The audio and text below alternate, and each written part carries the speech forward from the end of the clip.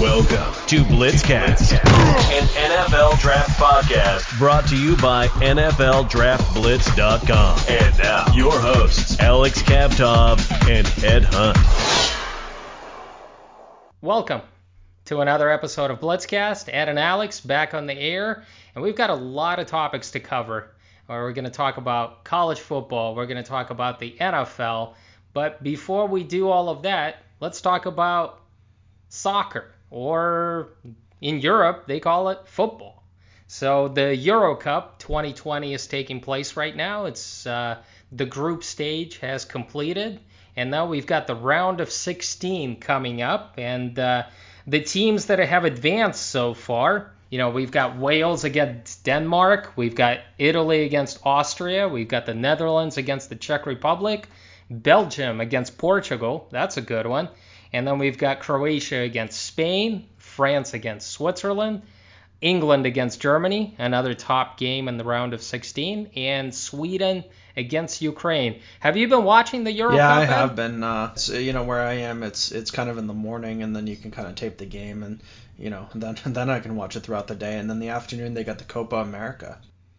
Yeah, it's an exciting time. Obviously, it's not the World Cup. The World Cup will take place next year in the Middle East, but the Euro Cup has been exciting. And England against Germany, I mean, what a game. I mean, usually that's a game that you get in the quarterfinals or the semifinals or maybe the finals. This is a round of 16 game. Germany barely advanced, and England has been criticized a bit, even though they captured first place in their group, but that's a huge game. Yeah, I think one of the problems that England has as a team is like their league is so spread out. I mean, you could go to Manchester City, you could go to Arsenal, you could go to Chelsea, you could go, you could play in another country. Where I feel like the German team, I mean, they kind of all play together in their club level.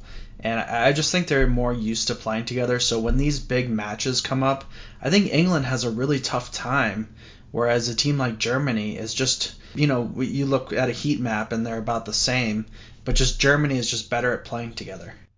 Well, both teams are motivated because England in the World Cup lost to Belgium, took fourth place. They lost in the third place game.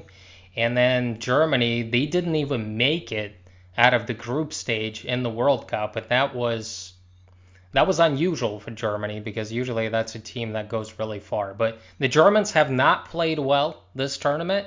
We're hoping that the best is yet to come. Again, they have so many good players. They have to start playing as a team. If they click, that's a dangerous club. But don't sleep on England because, again, they're not peaking right now, but you don't want to peak too early. You don't want to peak during the group stage. You want to peak when it's playoff time, because that's what really matters. It's one game, go big or go home, as they say. But right now, the teams that are peaking, Italy, they've won all 3 matches in the group stage. The Netherlands have won also 3 games. Belgium, another team that has won 3 games. And I guess the favorites right now, well, everyone's favorites, that's what the experts are saying, against France and Belgium are supposed to be the favorites right now, just based on where the ranking is and the type of players that they have. Are you buying that France can win the Euro just like they won the World Cup in 2018? I mean, I think at this level, I mean, France is just a little bit more, ready for these, group stage matches, these knockout stage matches. So they're always one of those top teams. We've seen them fall short and so forth. And I mean, this is a team that, has won, on the world stage and has, gotten to the finals. And, I mean, this will be this generation's chance for the French football team. Like I said, they won the World Cup in 2018. This was 3 years ago. It's basically the same team. They have gotten a lot wiser. They've gained a lot more experience, and France is definitely the favorite coming into this tournament. Another team that has not played as well as I guess most people would have expected. The NHL playoffs are coming to an end. We've got the Stanley Cup Finals coming up really soon. I think that's going to be next week. Tonight, we've got Game 6. It's Las Vegas Knights versus the Montreal Canadiens. Canadiens barely got into the playoffs, but they're riding this wave. I'm looking at their roster, and I'm saying, how is this possible? I mean, they don't have those stars that most teams have at this stage, but they're one game away from the Stanley Cup final. Yeah, Montreal has to be the biggest surprise of this Final Four. We get this new system this year for the NHL playoffs, and of the four teams that are left, Montreal was the weakest. You got, the Islanders, you've got Tampa Bay, they're playing the Golden Knights, and the Golden Knights really showed up well against the Colorado Avalanche. So you thought, maybe they're a little tired, but you thought, this Game 5 match that Montreal wouldn't have dominated the way they did. So I give the Canadians a lot of credit. I mean, obviously, in Montreal they love their hockey, and French Canada would love to win a Stanley Cup. But it's just how many times have Canadian teams fallen short?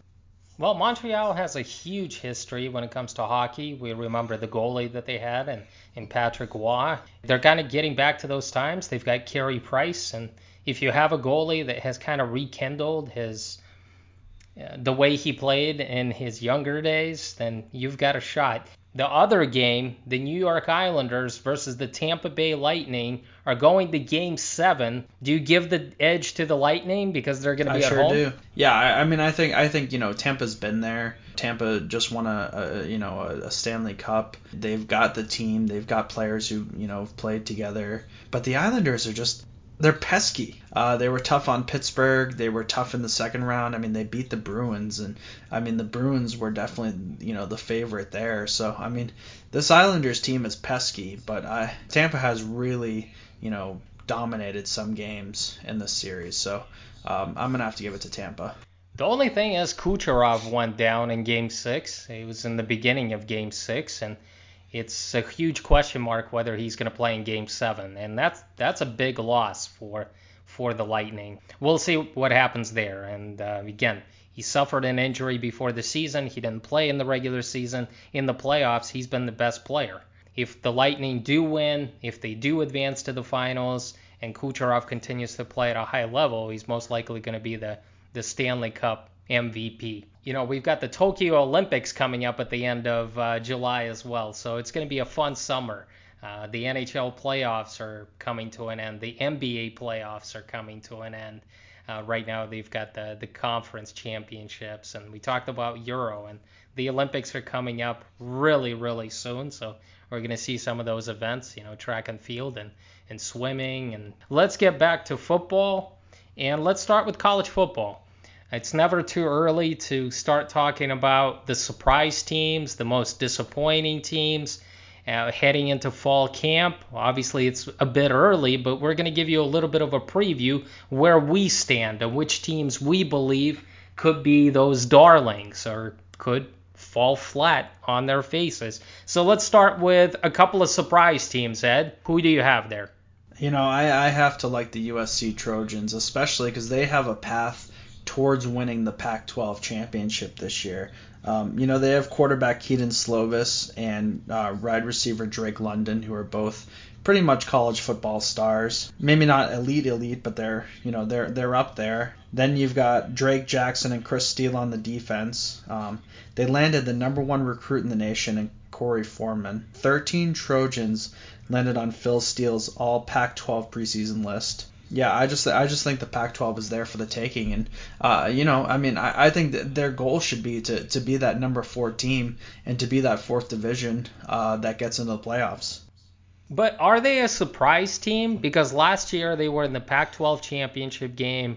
I mean, they fell flat against Oregon, but still they were there. I wouldn't necessarily say that they need a bounce back season. They had a good shortened season. They didn't play that many games, but Clay Helton kind of resurrected himself. Are they really a surprise team? I see them surprising in the way that I think they're knocking on the door for the playoffs. I think Clay Helton is garbage. I don't see him much as a head coach, to be honest with you. Last year, he got in the Pac-12 championship game. Let's see what he does with the full season when you have, 12 games to play. I'm just not a big fan. I think Helton is still going to lose his job, and you have to coach these players. You can get all the recruits in the world, but Oklahoma is getting the results. Alabama is getting the results. Ohio State is getting the results.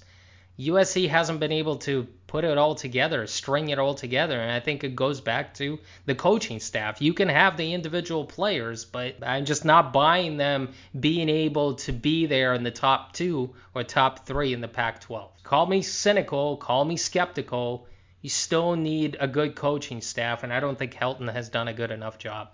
Who else is out there as far as a surprise? There's an interesting team in the ACC, and division is kind of always up for grabs. You know, the one opposite Clemson and Virginia Cavaliers. They have a very underrated quarterback in Brennan Armstrong. You know, Mendenhall has a couple guys, Keaton Thompson and Arakan Armstead, who basically he can use in an interesting way. He can make them wildcat QBs, but then he can also line them up as wide receivers. I think he can do some very interesting things with his offense. You know, Mendenhall has a track record of good defenses. I think if he just improves that secondary, on top of that good run defense, I think the team finishes in the top 25. Now, that's a coach I like. I've always liked Bronco Mendenhall ever since he came over to Virginia because his teams always play hard.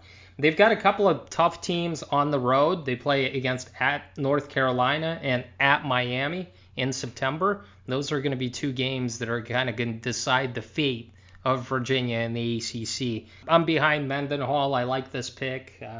I hope Virginia does well in 2021. Any other teams you got? How about Ole Miss? I think I'm a bigger believer in Lane Kiffin than you are. I like this quarterback, Matt Corral. I think he's effective as a pocket passer. Obviously, you can use him, scrambling. They're not great on the defensive side of the ball. They added a lot of recruits on the defensive side of the ball. They had 6 4-star recruits, and half of them are on the defensive side. Jaquez Jones did transfer to Kentucky. I think they'll be okay without him. I'm not saying Ole Miss wins the SEC or anything like that, but I think they're competitive. Are they going to go to a bowl game? I would say they're a bowl game worthy team for sure. I love Lane Kiffin's offense. I do. He makes it exciting. I mean, he's a guy that can score like 40 points against Alabama. So he lights it up. But his defense gives up like 60 or 70 points a game. They did give up a couple of those big points last year in the SEC play. So I think Kiffin is always going to be a coach around 500, but he does make that offense click. He makes it exciting. Corral can throw for 7 touchdowns one game and then throw 6 picks in the next game. And I don't think Lane Kiffin seems phased on the sideline. He just doesn't seem to pull him. He believes in him. So I love Lane Kiffin's offensive creativity. I just don't think he's a very good head coach. He was a 500 head coach at Tennessee. He failed at USC. I'm skeptical that he's going to turn it around to Ole Miss, but he makes it fun. Since you went with SEC team, you mentioned an ACC team, you mentioned a Pac-12 team, Big Ten teams were missing, and that's where I'm going to go. I'm going to go with the Big Ten team just because Big Ten failed last year. I mean, all the teams in the Big Ten, except for Ohio State, were disappointing. And I'm going to say Penn State is going to come back to its winning ways. Last year, they were terrible. They started the season 0-5. James Franklin's squad just didn't look the same before that. But Franklin has won 11 games in 3 seasons out of the 7 that he has been there. He has turned this program around. Last year, they went 4-5. But I believe they've got enough returning talent, especially at running back, on the offensive line. They've got a good back 7. They've got some playmakers at wide receiver. I realize that they still have Sean Clifford at quarterback. It hasn't turned out to be the it guy, and he's not going to be that type of prospect. But as long as he manages the game, as long as he takes care of the football, I think Penn State is going to win 10 games next year, and they're going to get back to their winning ways. So I'm a believer in the Penn State Nittany Lions. That's my first team. Another team, I'm going to stay with the Big Ten theme. I'm going to go with Wisconsin. Wisconsin always has a good defense, and they had a good defense last year. Always have a good offensive line. I think they found their running game late last year with the freshman running back. They've got wide receivers coming back, and Danny Davis, Kendrick Pryor, Jake Ferguson at tight end. And I'm a believer that Graham Mertz is going to emerge as a sophomore. He struggled last year. I remember him having a very good game that opening weekend. Then he suffered COVID. He was out for a couple of weeks, and that's it. The team kind of fell apart. I think Mertz is coming back. He's in his second year. He's more confident. and I think Wisconsin has something cooking here. So I'm going to go with the two Big Ten teams, and we're going to try to open it up a little bit. We mentioned all the conferences. How about disappointing teams in 2021? I know you just said Penn State, but I actually give them as one of my disappointing teams. I'm not impressed with Sean Clifford. I don't think they really have any stars on their team. They have to play Ohio State and Columbus. I don't think Michigan will be that better, but I think Ohio State's going to be a really good team. They're not like really in the top 10 in as far as blue chip ratio. I just don't think Penn State's as good as they've been. Okay, fair enough. So you think the trend will continue, and I think that Penn State is going to bounce back. You obviously believe that this team is spiraling down. Anybody else? I mean, I have to say Notre Dame, especially them being a top 4 team, a playoff team. They lost their whole offensive line. They lost Ian Book. They have to play Wisconsin, Cincinnati, USC, and Sam Howell. They're going to have to rely on running the ball a lot more with Kerryon Williams. Jack Cohen will probably win the job. He's a Wisconsin guy. But I think he's a downgrade from Ian Book. And the Irish didn't land any 5-star recruits in recruiting. I second that. I think Notre Dame is going to go down this year. They had a great year last year. They were bolstered by their offensive line and that running game, and Ian Book played well, and the defense stepped up. I don't think they have enough on the outside at wide receiver. They've got some tight ends, but they've got to rebuild almost that entire offensive line. They've got only a center coming back. Man, that's a tough loss. I realize that Notre Dame always reloads on the O-line, but it's a tough task, especially in the beginning of the season, and their schedule is not that easy. I mean, they're not going to be playing in the ACC anymore. They're going to be going non-conference plays, and definitely not an easy schedule. So Brian Kelly's job, he's got to pull it together out there.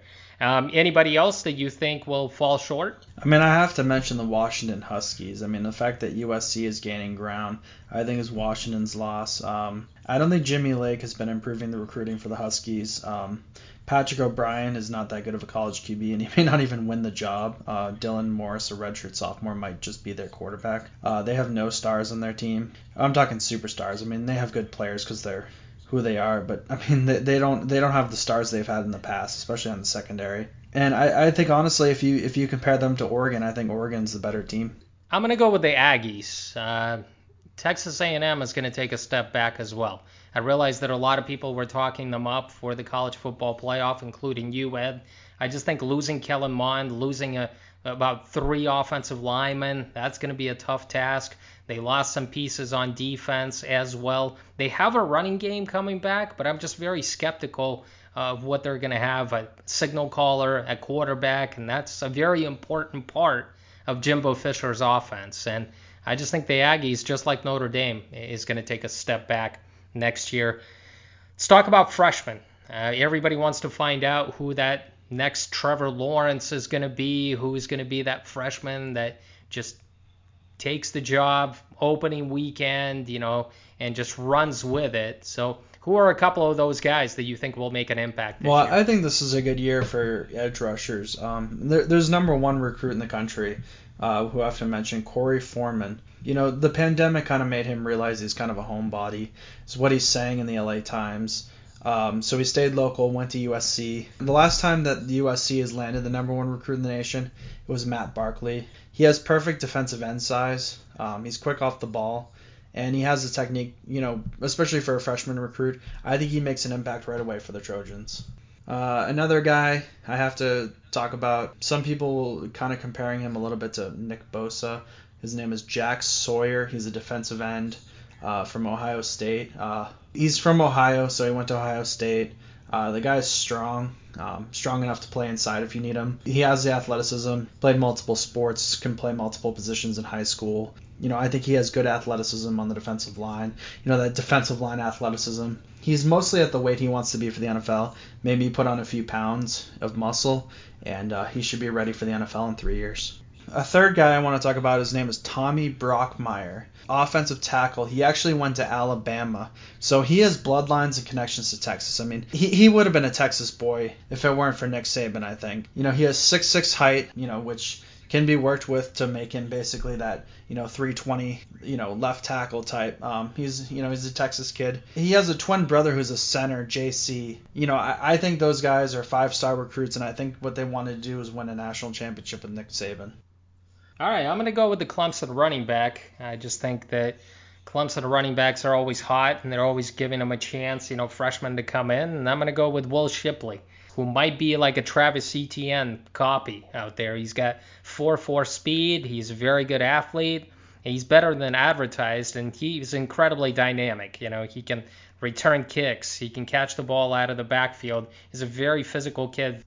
He's coming in. He's going to be able to compete. It seems like Dabo Swinney really likes him, and there's a spot open for him. I'm not saying he's going to be the starter there, but he's going to get a chance to compete. So I think keep an eye on that. And Donovan Edwards as well. There's a freshman running back coming to Michigan.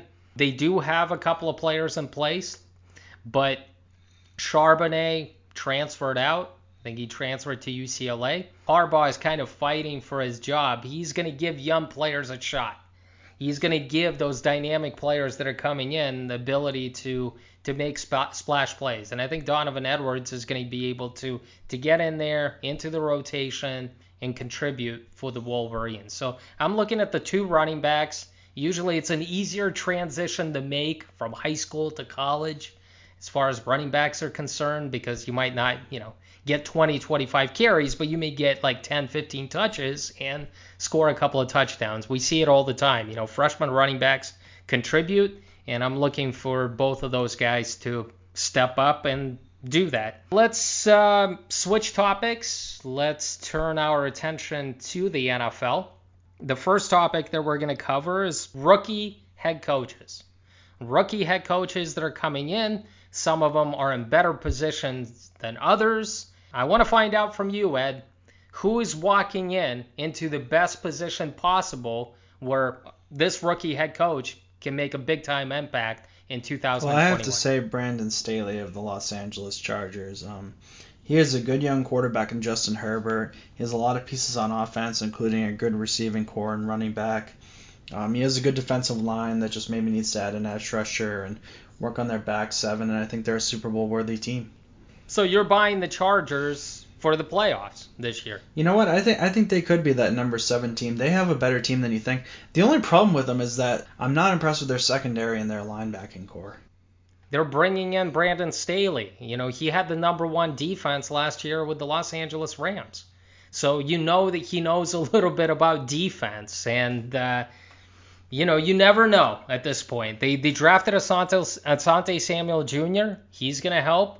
Derwin James, he hasn't been healthy, but you're hoping that finally he can get on the field and show what he was able to do during his rookie season. And Staley is going to have a positive effect there. Obviously with Justin Herbert out there, Staley is in a much better place than most head coaches. I think the quarterback has an extra year of experience, and Justin Herbert, he's been there, he's done it in the NFL, so he's more proven. They have plenty of pieces on the offensive line, so they're really a team that's on their way. They have Joey Bosa.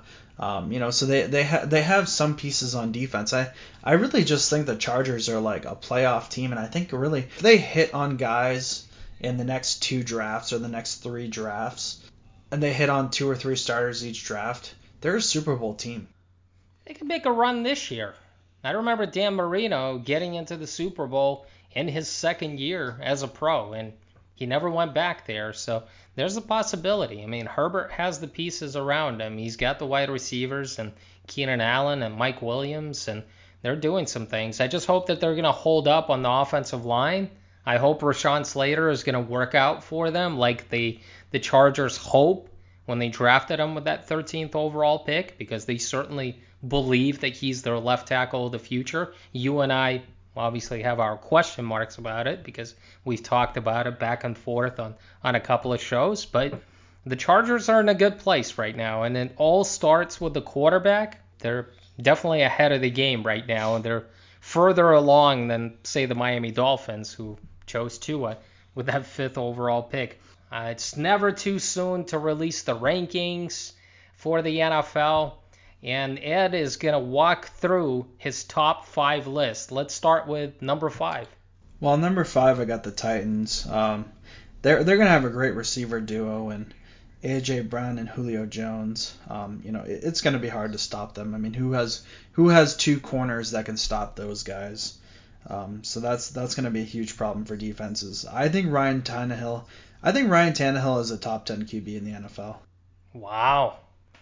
I mean, Tannehill has certainly resurrected his career, but Vrabel has always shown that he likes to run the football and he likes to play tough defense. He likes to control the clock. Even when this team was down by 14 points in a playoff game, they were still running the ball with Derrick Henry. If you trade for Julio Jones, do you think the philosophy of this coaching staff is going to change? Do you think they're going to say we're a pass-happy team now? We're going to pass the ball a lot more than we're running. You know that their identity is still running the football 25, 30 times a game. Julio Jones is going to get like 5, 6 targets? Well, because you still have A.J. Brown there. I don't think the Titans are going to change their philosophy, and that's probably my biggest problem there. Julio Jones looks good on paper. How is he going to look on the football field? I have my doubts about it. You know what I think of? What team is coming to mind? I'm thinking of the '99 Rams. When they had Marshall Faulk, Isaac Bruce, Torrey Holt. It was like they could just do everything. They could control the ball. They could throw the ball. This is the way the Titans are going to win. That's insane.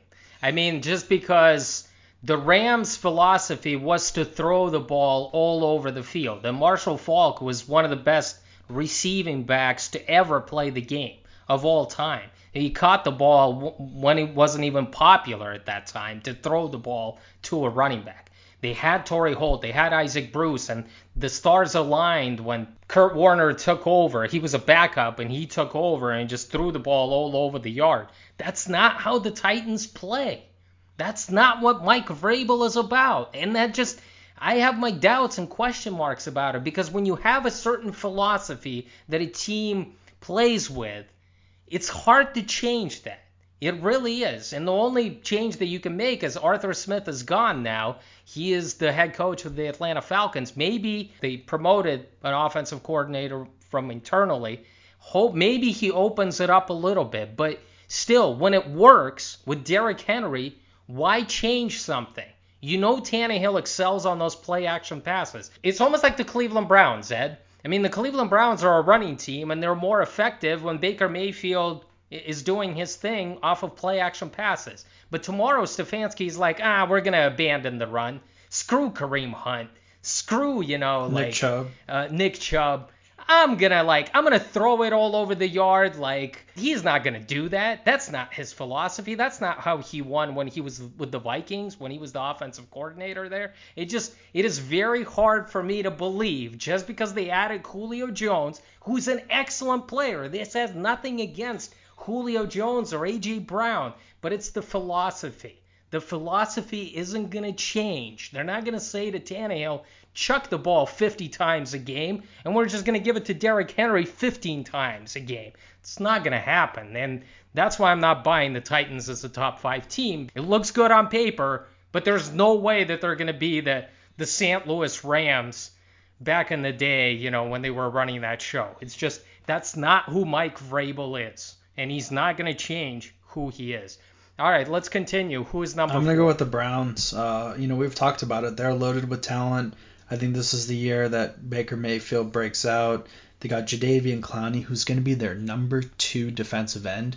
I mean, you got Myles Garrett coming from one side. Jadeveon Clowney only has to be that number 2. Stop the run. This is exactly where Jadeveon Clowney succeeds. They added some pieces in the secondary. John Johnson, Greg Newsome. They still have the best offensive line in football. This is the most talented team in football. The question is, can Baker Mayfield get them there? Well, Brandon Bolin believes that Baker can take him there. So he's obviously on board. And you know where I stand. I've been pumping up the Cleveland Browns this offseason, and I have them a lot higher on this list. Actually, I have them as a number 2 team in my rankings. But I'm glad you put them in the top 5. I'm glad that you're buying into this hype, because I just think they have the head coach. The front office has done a great job during free agency, during the draft. People got to buy the Cleveland Browns today. All right, number 3, Ed. Well, I mean, number 3 is definitely the Kansas City Chiefs. I mean, they still have Patrick Mahomes for the next 8 to 10 years. I mean, they may not have him under contract, but he's going to be with them. They've rebuilt their offensive line. They did a great job this offseason rebuilding their offensive line.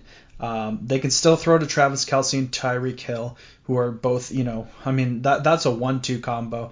Travis Kelce a little shorter and Tyreek Hill a little deeper. And then, of course, they still got Chris Jones. Definitely defense is their weakness. But you know what I have to say about the Kansas City Chiefs defense? They do know when and how to make key stops. I'm surprised you have them at number 3. I realize that they lost the Super Bowl, but just based off of everything that they've done during the offseason to try to improve, they still have the best player in football in Patrick Mahomes. I'm surprised they're at number 3. I have them at number 1. I just think the Chiefs are a prime. They still have a talented team. Yeah, the defense is a bit of a weakness, but their offense is so freaking good. They could put up 50 points on somebody easily and none of them break a sweat. I'm more shocked that they're at number 3 here than having Titans at number 5.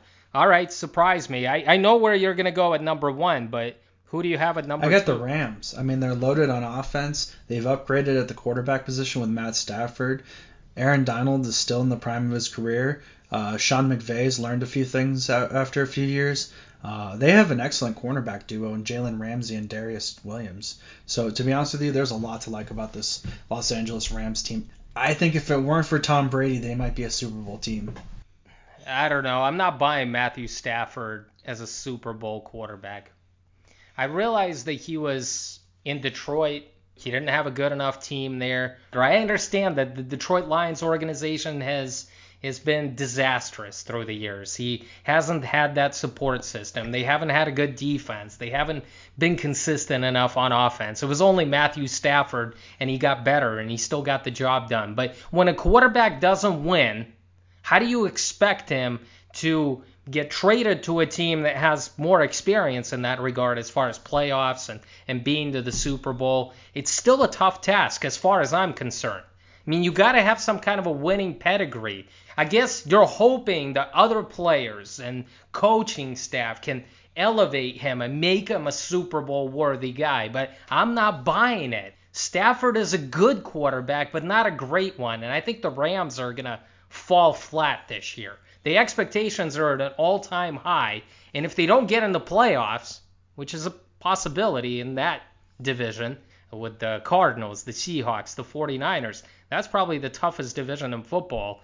If they don't get into the playoffs, forget about Super Bowl, McVay is going to lose his job because he basically said, I need Stafford. This is my boy. We're taking vacations with him. Our families are really good friends. This could backfire really, really quickly, but I know a lot of people are buying the Stafford and the Rams, and I'm sure a few people are going to have them in the Super Bowl. I don't think the problem in Detroit was ever Matt Stafford. I don't think it was that he was a loser. So far, I mean, he was part of a losing organization. As fair or unfair as it is, so far he hasn't been able to prove himself. He wasn't able to win playoff games. At some point, mentally, you've got to elevate your play. I don't think it's Matt Stafford who's the problem in Detroit. I think that he just didn't have a good team around him. But can you imagine, not being a winning quarterback, not being a part of a winning organization? All of a sudden, your new head coach talks you up. He trades for you. The expectations rise immensely. The pressure is on Stafford. Not only on McVay. McVay is basically saying Stafford makes us a Super Bowl worthy contender. Mentally, it kind of eats up at you. I mean, Stafford can be good. He's got a strong arm. He can throw it all over the field. He didn't have the wide receiver options like he's going to have with the Rams, with Cooper Kupp and Robert Woods. But when the expectations rise, they have to eat at Matt Stafford because he's never had that before. He's never had those expectations. When Detroit got into the playoffs, people were happy. When they lost in the wild card round, people were happy. They still got into the playoffs. But right here, the Rams, If they don't win that division, if they don't get into the playoffs, if they don't get into the NFC Championship game, they're going to fall flat of expectations that are up there for them. Sometimes it's really tough to live up to that. Can he live up to it? I don't think Stafford is going to be able to. I think one of the reasons why Matt Stafford was drafted number 1 that year was because he is a tough kid. He was a tough kid out of Georgia. And this is a guy who's an NFL veteran. This is a guy who's been playing, professional football in stadiums, on TV, in front of huge crowds. This guy's been a centerpiece for 10, 12 years. It's not like he's just stepping into LA. If you can cut it in Detroit, you can cut it anywhere. I think when he goes to LA, he's going to shine. McVay is a very smart coach. I think McVay is learning from his experiences. I think this LA Rams team is going to be a great team. I'm not buying it. Goff got him to the Super Bowl with McVay. Obviously, McVay got rid of him, didn't like him anymore. I think the Stafford experiment is going to blow up in their faces. And, on paper, you can say adding a star quarterback to a very good roster looks really good. But when this quarterback has not been part of a winning tradition, winning mentality, it's really tough to get into. You either have it or you don't. I don't remember a last time that a team added a quarterback that didn't win as many games, but then went on to another team and was able to take that team to the Super Bowl. Can you think of a quarterback like that? I'm reading a book about the Denver Broncos, and I'm right about the part where Peyton Manning comes from Indianapolis. Peyton Manning won a Super Bowl. That's ridiculous. That's a bad one. Because Peyton Manning was an established starter with the Colts. He won 13 games every year. They won a Super Bowl. And then he went to the Denver Broncos because the Colts didn't believe in him anymore because he got injured. Peyton Manning is one of the greatest quarterbacks of all time. Let's not compare Matthew Stafford with Peyton Manning. Peyton Manning won with the Colts. He won a Super Bowl, and he won a lot of playoff games. And if it wasn't for Tom Brady, he probably would have won a couple of more Super Bowls. And that goes for a lot of other quarterbacks as well. Matt Stafford isn't Peyton Manning. No, but Matt Stafford is a top 10 quarterback in the league. You agree with me on that, right?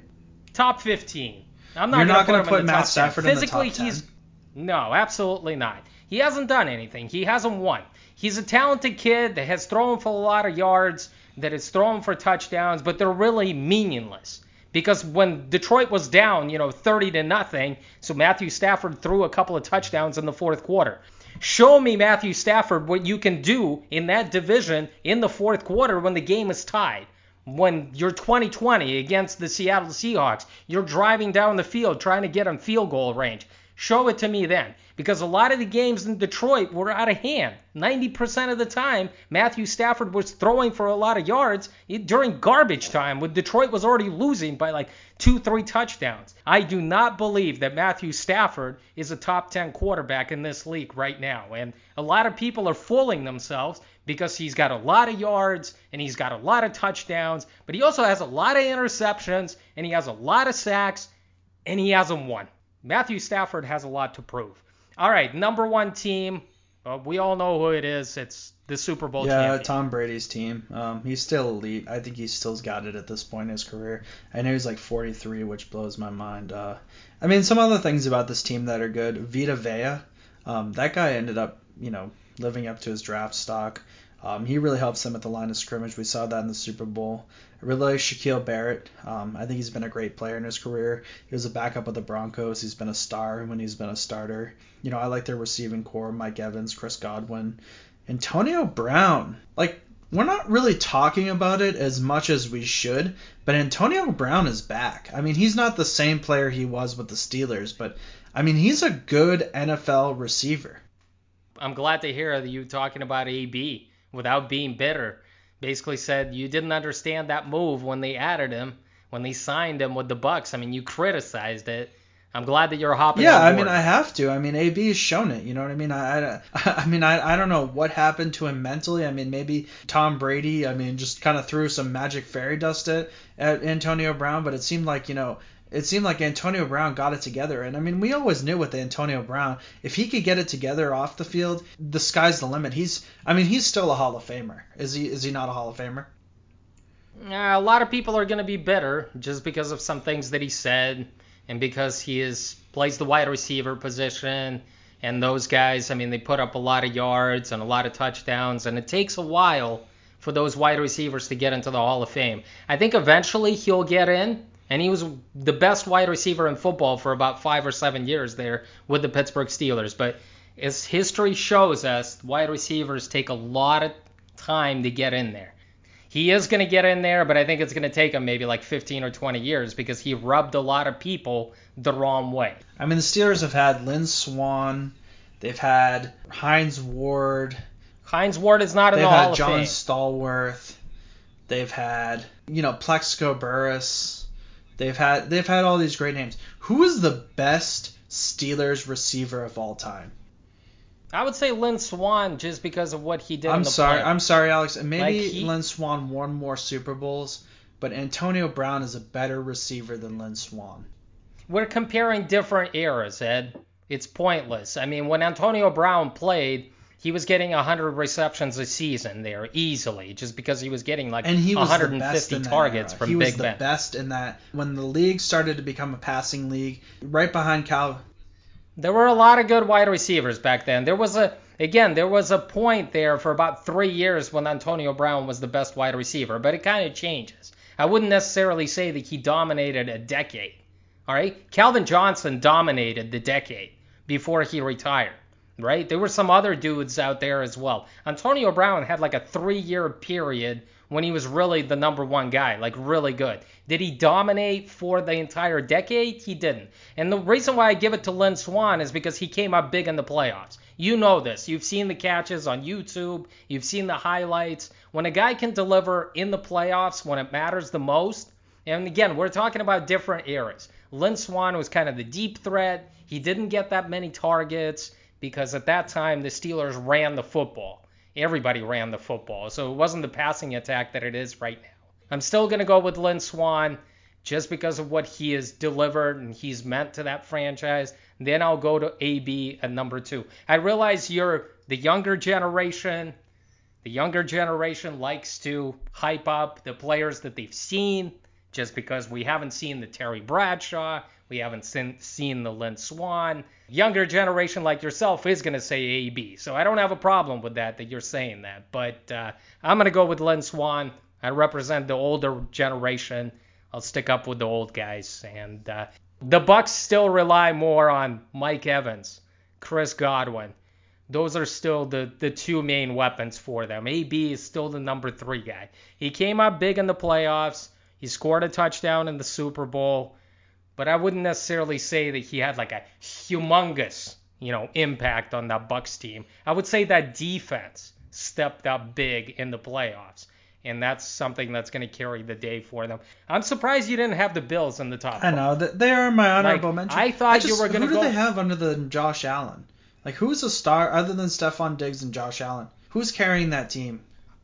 They don't need stars. They have a great defense every year for the past 3 or 4 years, ever since Sean McDermott take over. They always have they have Tre'Davious White at corner, who's one of the best in the game. Josh Allen, Stephon Diggs, they have a good offensive line, and they play like a collective unit on defense.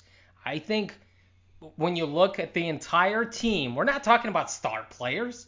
It's a team sport. 53 players. This isn't like just one player deciding the day. Josh Allen just finished as the runner-up to Aaron Rodgers. The Bills have to be in the top 5. Who's like a defensive player that you covet on the Bills? Tre'Davious White. Tre'Davious White is a top 3 corner in this league. The receivers respect him because he shuts everyone down. He's up there with Stephon Gilmore. He's up there with Jalen Ramsey. He's a top 3 corner. But I mean, we're comparing them as the Titans. You roll out Julio Jones, you roll out... The Titans are garbage on defense. I mean, I could care less about individual names. I mean, Tannehill is an average quarterback. Derrick Henry is one of the best running backs. Julio Jones, A.J. Brown. That's it. And then, their offensive line is a progress right now, and their defense is garbage. The reason why the Titans weren't able to do anything in the playoffs because they couldn't stop anybody. 2 years ago, they played good defense. Last year, their defense disappeared. Hopefully, they bounce back. I think the Bills' D as a whole is the best.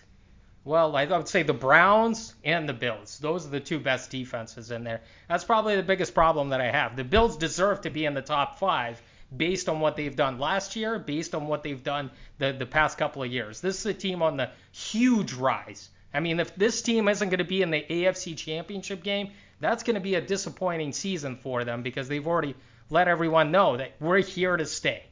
And I think this team is going to compete for the Super Bowl. The only thing is, they have the Chiefs, they have the Browns. It's not going to be an easy road for them. I have a question. But the Bills are a much better. If it gets to that sort of deep in the playoffs, maybe not the AFC Championship, but deep, kind of that divisional round, and the Bills are playing against the Browns, who you got? I'll take the Browns just because I have faith that OBJ is going to come back and help that team. I think the Browns have an identity where they run the football and they use the play action pass with Baker. They have a very good offensive line, so they can dominate on running game. Both defenses are going to be good. Like I said, I'm pushing for the Browns and the Super Bowl. I realize that we've got the Bills, we've got the Chiefs. It's not going to be easy. Right now, as we sit here at the end of June, I have a feeling that when we do an NFL preview, I don't think it's going to change in like 2 months. I'm going to go with the Browns to make it to the Super Bowl out of the AFC. I haven't thought that far whether I pick them for the Super Bowl. It would be a nice, sexy pick just because those Browns fans have been suffering for so long. But I'm 99% sure that the Browns are going to be my pick to come out of the AFC. I'm just saying if we're competing over who's number 5, you give me Ryan Tannehill, you give me Julio Jones, and you give me A.J. Brown. I'm going to take that over Josh Allen and Stephon Diggs. Well, you got to put Derrick Henry in there as well because the Titans have a better running game. I'm just talking about quarterbacks. So you got to put Henry in. You got to put the running game in there as well because the biggest strength that the Titans have, and we keep coming back to this, it's Derrick Henry because the Bills don't have the Titans are going to throw the ball. No, they're not going to throw the ball.